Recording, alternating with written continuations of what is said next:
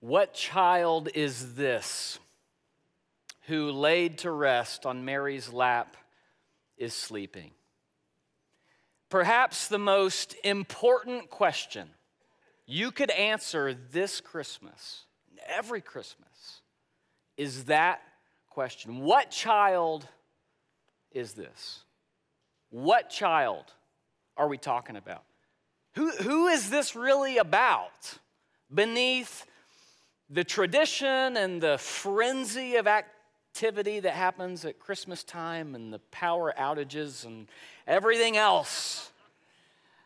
Who is this about?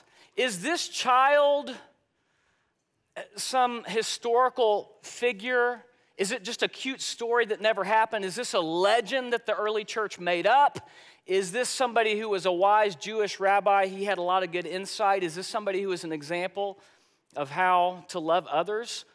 Who is this child at the very center of this thing we call Christmas? Again, I think that question is the most important question you could answer, not just at Christmas time, but in your whole life. And the hymn that I quoted from, What Child Is This, by William Chatterton Dix, written in the 19th century, he answers the question. In the chorus, he says, This is Christ the King. This is Christ the King, whom angels sing and shepherds guard, except in reverse order. Shepherds guard, angels sing. This is who we're talking about here. Now, the claim of the first followers of Jesus and the writers of the New Testament, eyewitnesses to the life, death, and resurrection of Jesus, their claim is not that this child was a good example, a teacher, but that he was a king. Christ the King. You know, that word Christ, it means Messiah in Hebrew. Christos in Greek, it means Messiah. And Messiah, throughout the Old Testament scriptures and in the Hebrew imagination, Messiah meant the anointed king. So whenever we say Jesus Christ, we are actually making a profound statement. When we say that, when we sing that, we are joining with the first followers of Jesus and echoing what men and women throughout history have said, which is Jesus is the King. Now, if the most important question we could ever answer is what child is this who's on Mary's lap is sleeping? What child is this?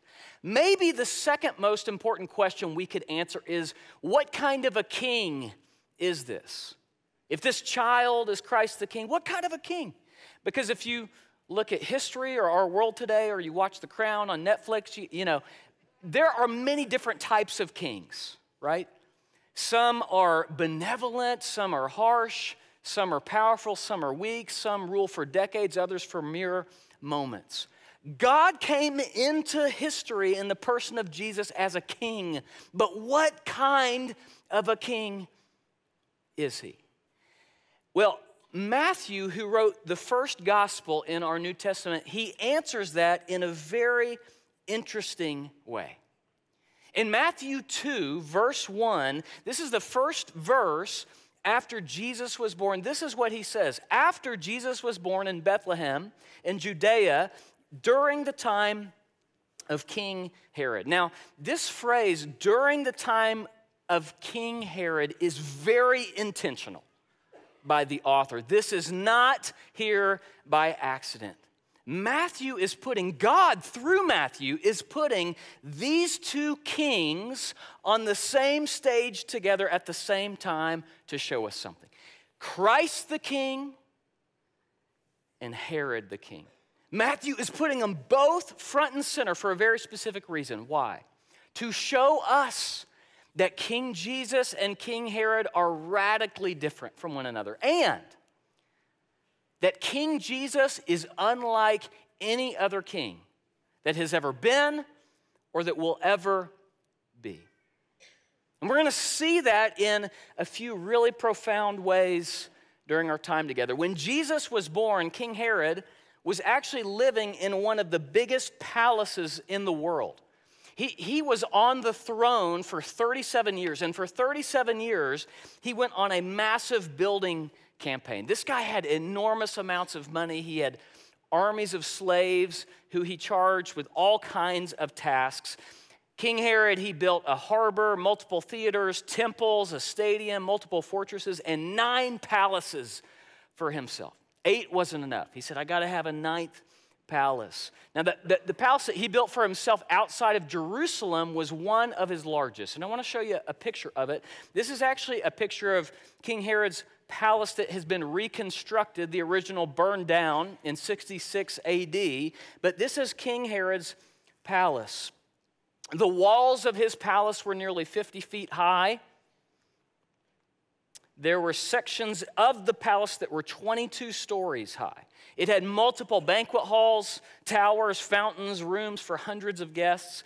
You know, Josephus, who was a historian in the first century, he said of Herod's palace that it baffled all description and that in extravagance, no building surpassed it. I mean, the biggest homes in our country today are in Hollywood. They're around 10 to 15,000 square feet. The biggest home in Hollywood has 20,000 square feet. King Herod's palace was 435,000 square feet. And some people argue it was actually 1,000,000 because the 435 doesn't take into account the multiple stories and levels, etc. So this is just an enormous undertaking to build this. Now, this palace that you're looking at, it was only a few miles from Bethlehem.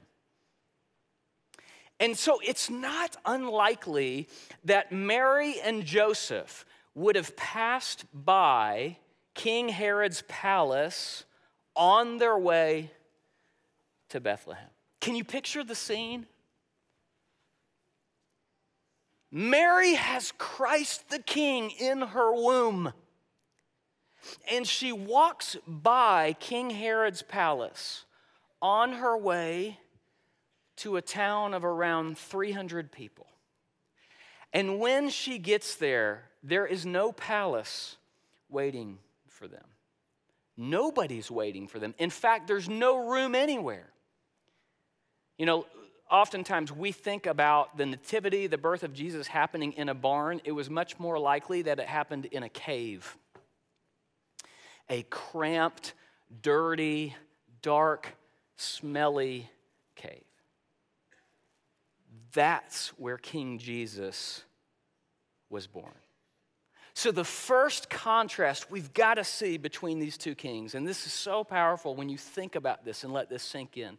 King Herod lived in a palace. King Jesus was born in a cave. King Herod lived in a palace. King Jesus was born in a cave. Now just think about this. God chose to put his son not in the palace, but in the cave.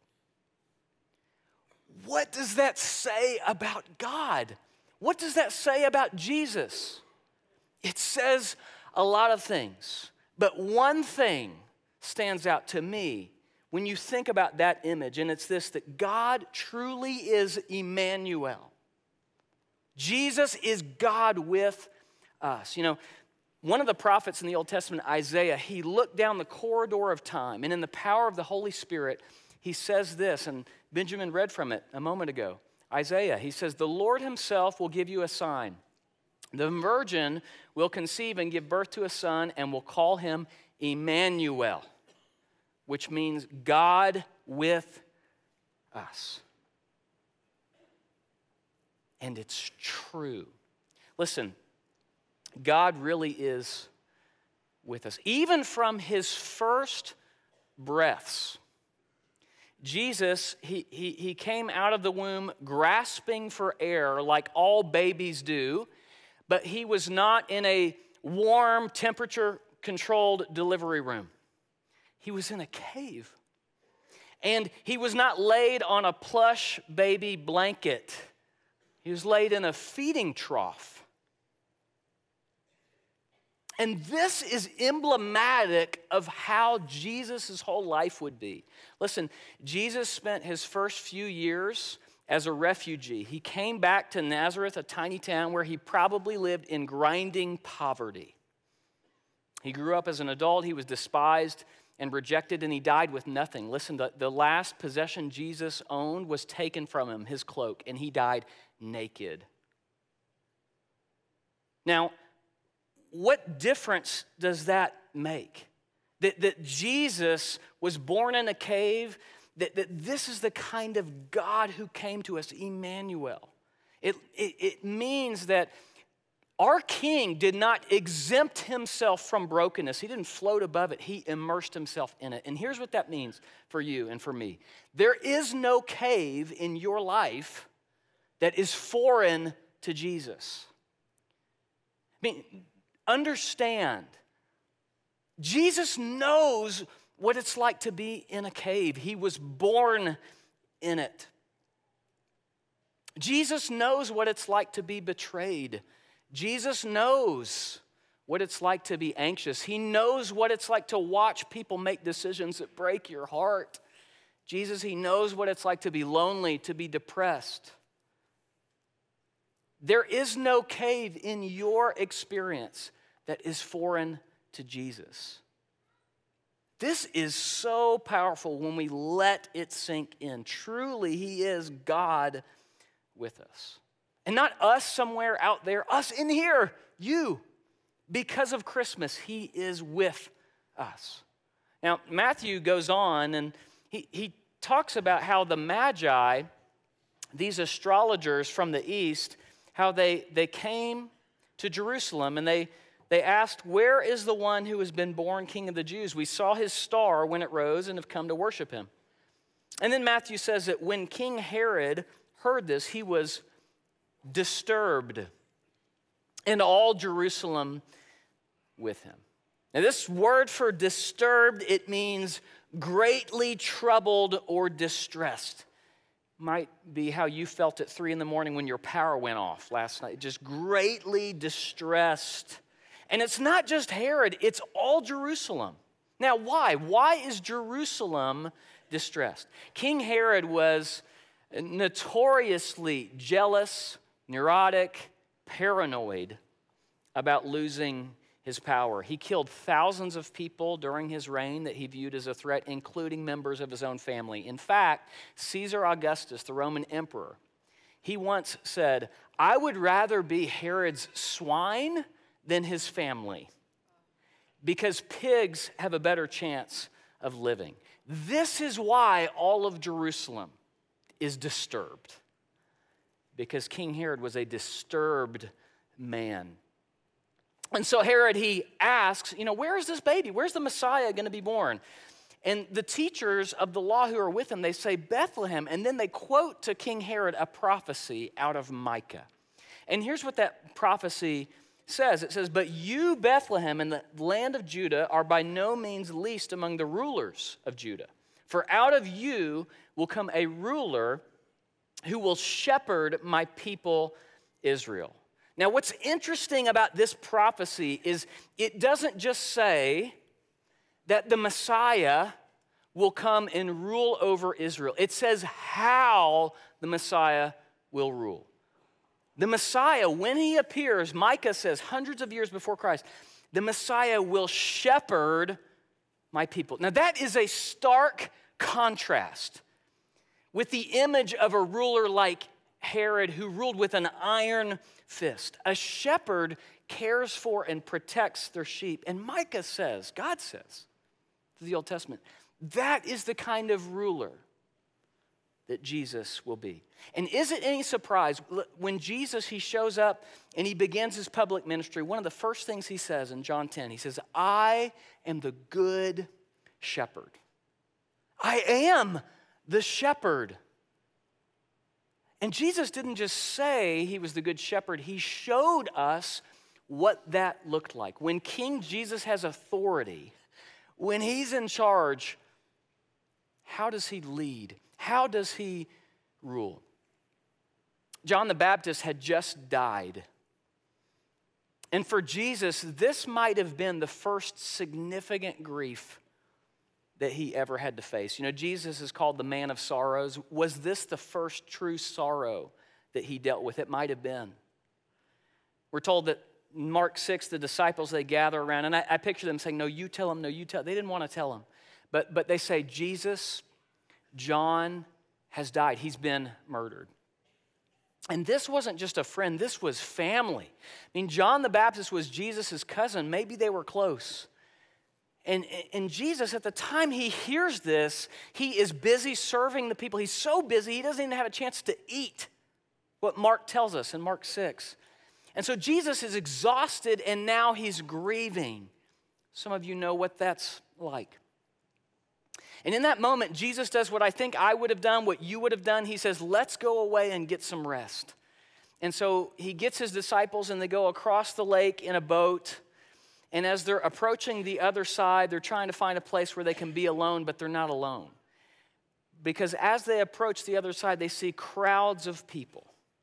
Because news had traveled and people were so desperate to see Jesus, they went there anticipating his arrival. And so as Jesus pulls up, there are crowds of people waiting on him, watching for him, needing him. And then Jesus does what I would not have done.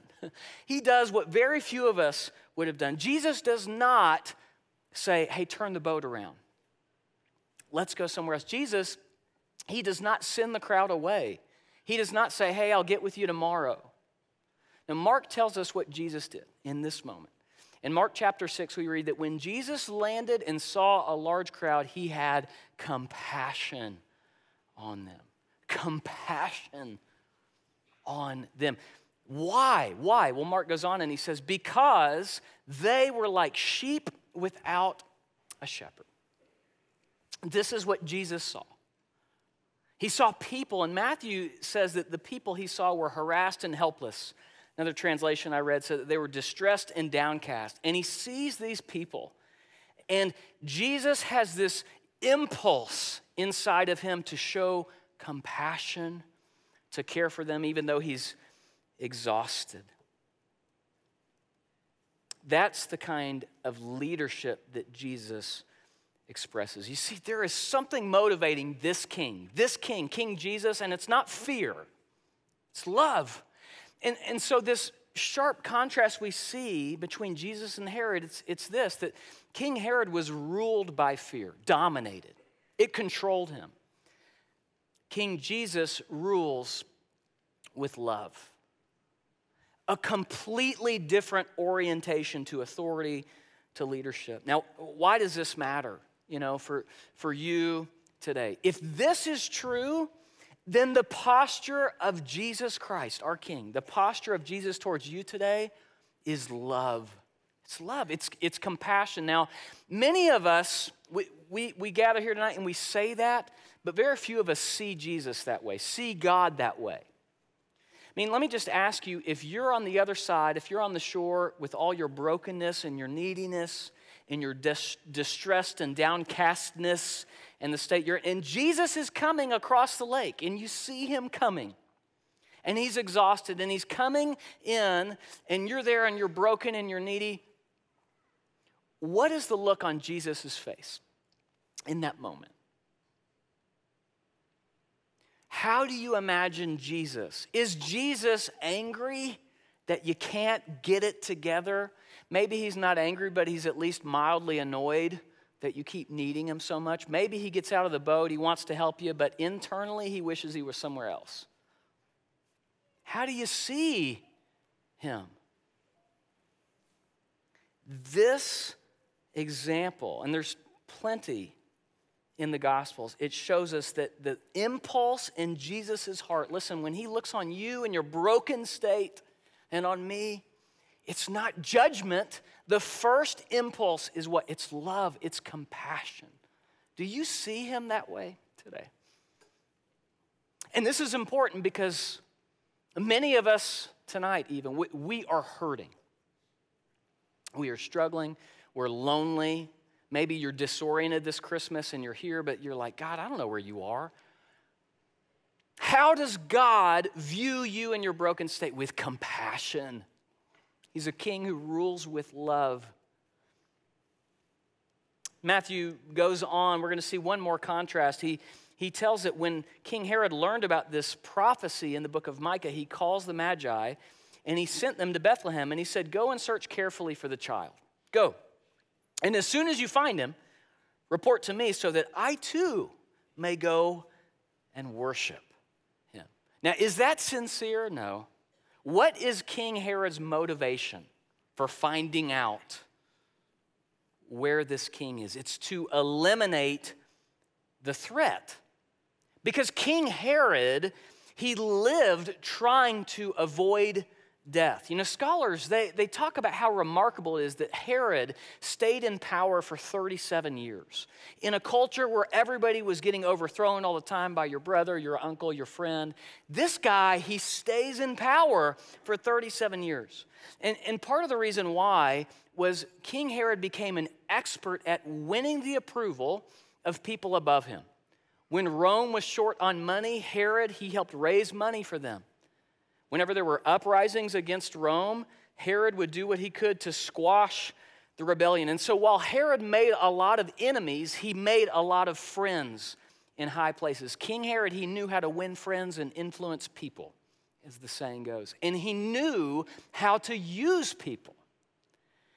King Herod, he used people to help him maintain power because he would find out quickly about any unrest, any plots to overthrow him, and then he would snuff them out without blinking. He would eliminate whoever and whatever was a threat to his power. He was ruthless. One commentary, it said Herod was more interested in saving his throne than in saving his soul.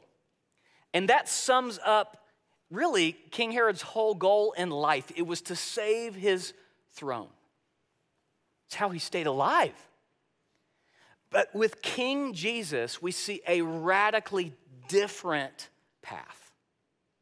A radically different trajectory. In Matthew, he goes on and he talks about how the Magi went following the star, and they arrive. And verse 11, on coming to the house, they saw the child with his mother Mary, and they bowed down and worshiped him. And then they opened their treasures and presented him with gifts of gold, frankincense, and myrrh. Now, initially, these seem like some of the weirdest gifts that you could give to a family that just had a baby.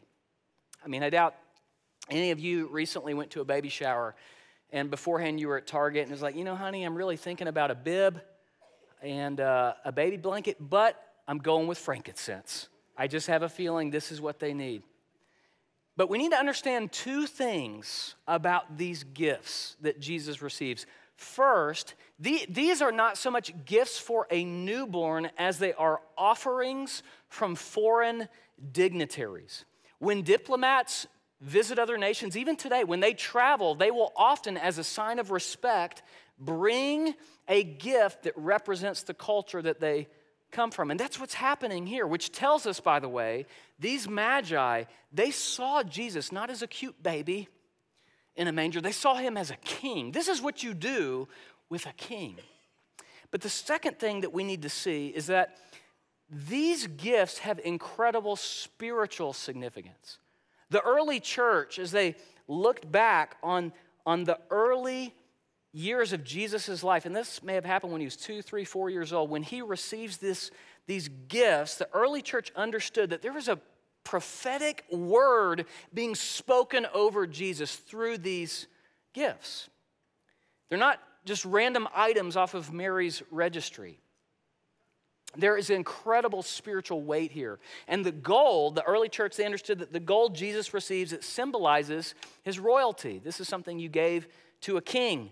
The frankincense, which was a rare, costly oil from a tree, frankincense was often associated with worship, and so the early church said, no, this symbolizes Jesus' divinity, that he's worthy of worship. And the myrrh was a spice from a bush in Arabia.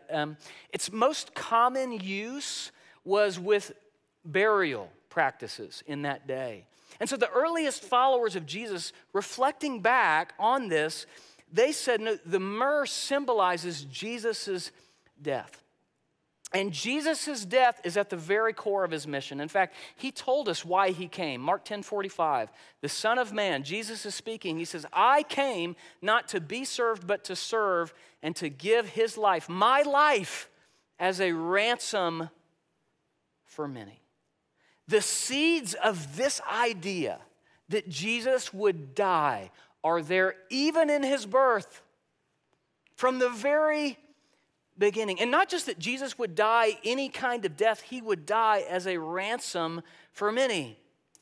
Not only would Jesus be the good shepherd, he would be the good shepherd that lays down his life for the sheep. And this is radical. Listen, this is utterly different than King Herod's orientation, than any king's orientation throughout history. You see, King Herod, he lived trying to avoid death. King Jesus died to give us life. This is so different. King Jesus, he died to give us life. Listen, almost every king throughout history has used their power, their privilege, their position to protect themselves. Their kingship, most people, including Herod, their kingship is marked by self-protection.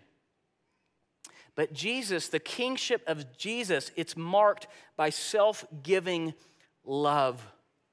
And from the very beginning, this was signaled that Jesus would be unlike any other king. Not only would he be born in a cave, not only would he lead with love, he would give his life for the people that he loved. And he did. You know, Jesus would be, and many of you know this, but Jesus later in his life, he would be tried unfairly, and he would be sentenced to die in the most excruciating and humiliating way possible. Crucifixion. A criminal's death. And Jesus is very clear. Listen, he was not forced to die by the religious institution of the day or by the empire of Rome. No, he said in John 10, he said, I am the good shepherd who lays down my life for the sheep, and I lay it down. No one takes it from me. I lay it down of my own accord. So the question for us is why? Why, Jesus? Why do this? Why die in this kind of a way? And the answer is simply for us, for you and I, because through his death on the cross, we experience forgiveness and reconciliation with God forever. That same chapter, John chapter 10, Jesus, he says, I'm the good shepherd. You know what he says in that chapter also? He says, I came that they might have life and life to the full. Why did Jesus die? So that you and me could experience life, not just here and now, but forever in the presence of God. You know, the song I quoted from to begin our time, What Child Is This by William Chatterton Dix. Oftentimes we skip past the third verse, we rarely sing it, but this is what the third verse of the song is. And he wrote this song out of this text, by the way, out of Matthew chapter 2, reading it. The third verse of the song says, nails fierce shall pierce him through. The cross be borne for me, for you. Hail, hail, the Word made flesh, obeyed the Son of Mary. It was for you, and it was for me. And we experience that, we receive that simply by trusting. By saying, Jesus, I trust, I believe, and I accept who you are and that you did this for me. Now, what do we need to know today? What do you need to know, not just in your head, in your heart this Christmas, in the very center of your being, out of this text? Listen, King Herod and King Jesus are radically different from one another. Polar opposites.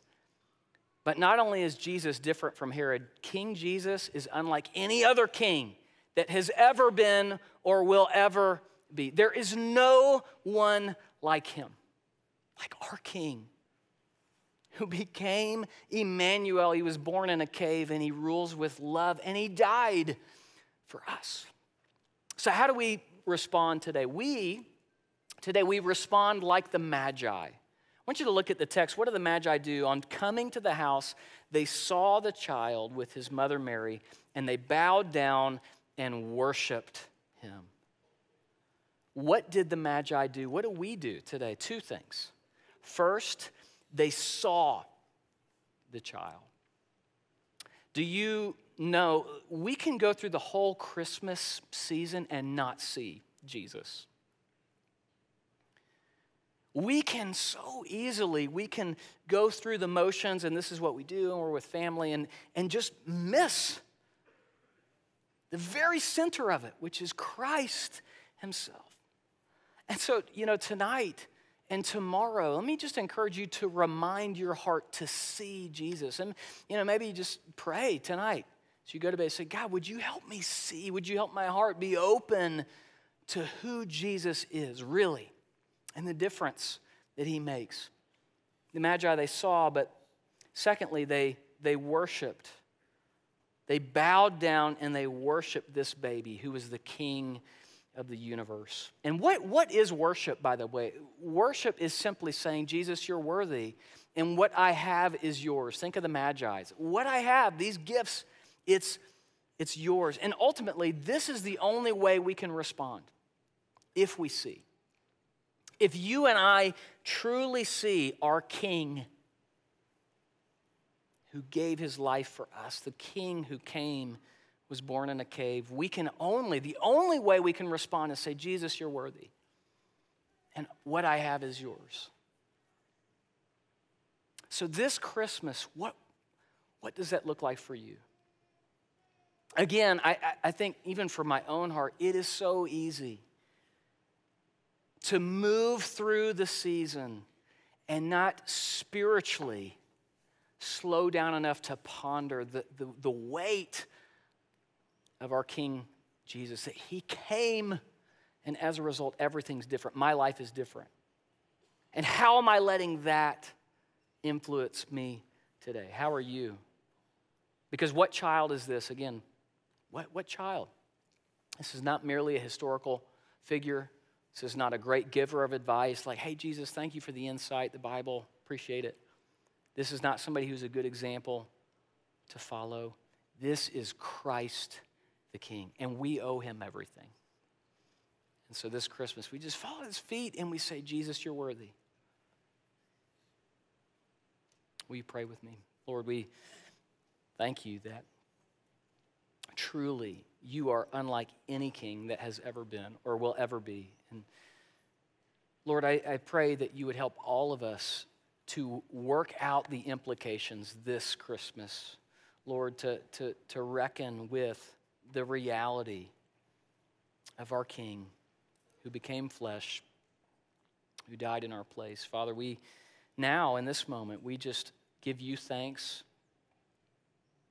And Lord, with grateful hearts, we just respond and we praise you, we worship you. And Lord, I pray that this posture of thanksgiving, Lord, that it would characterize us as we leave this place tonight, tomorrow, Lord, that we would just have thankfulness in our hearts and on our lips, Lord, that we would say, Jesus, thank you.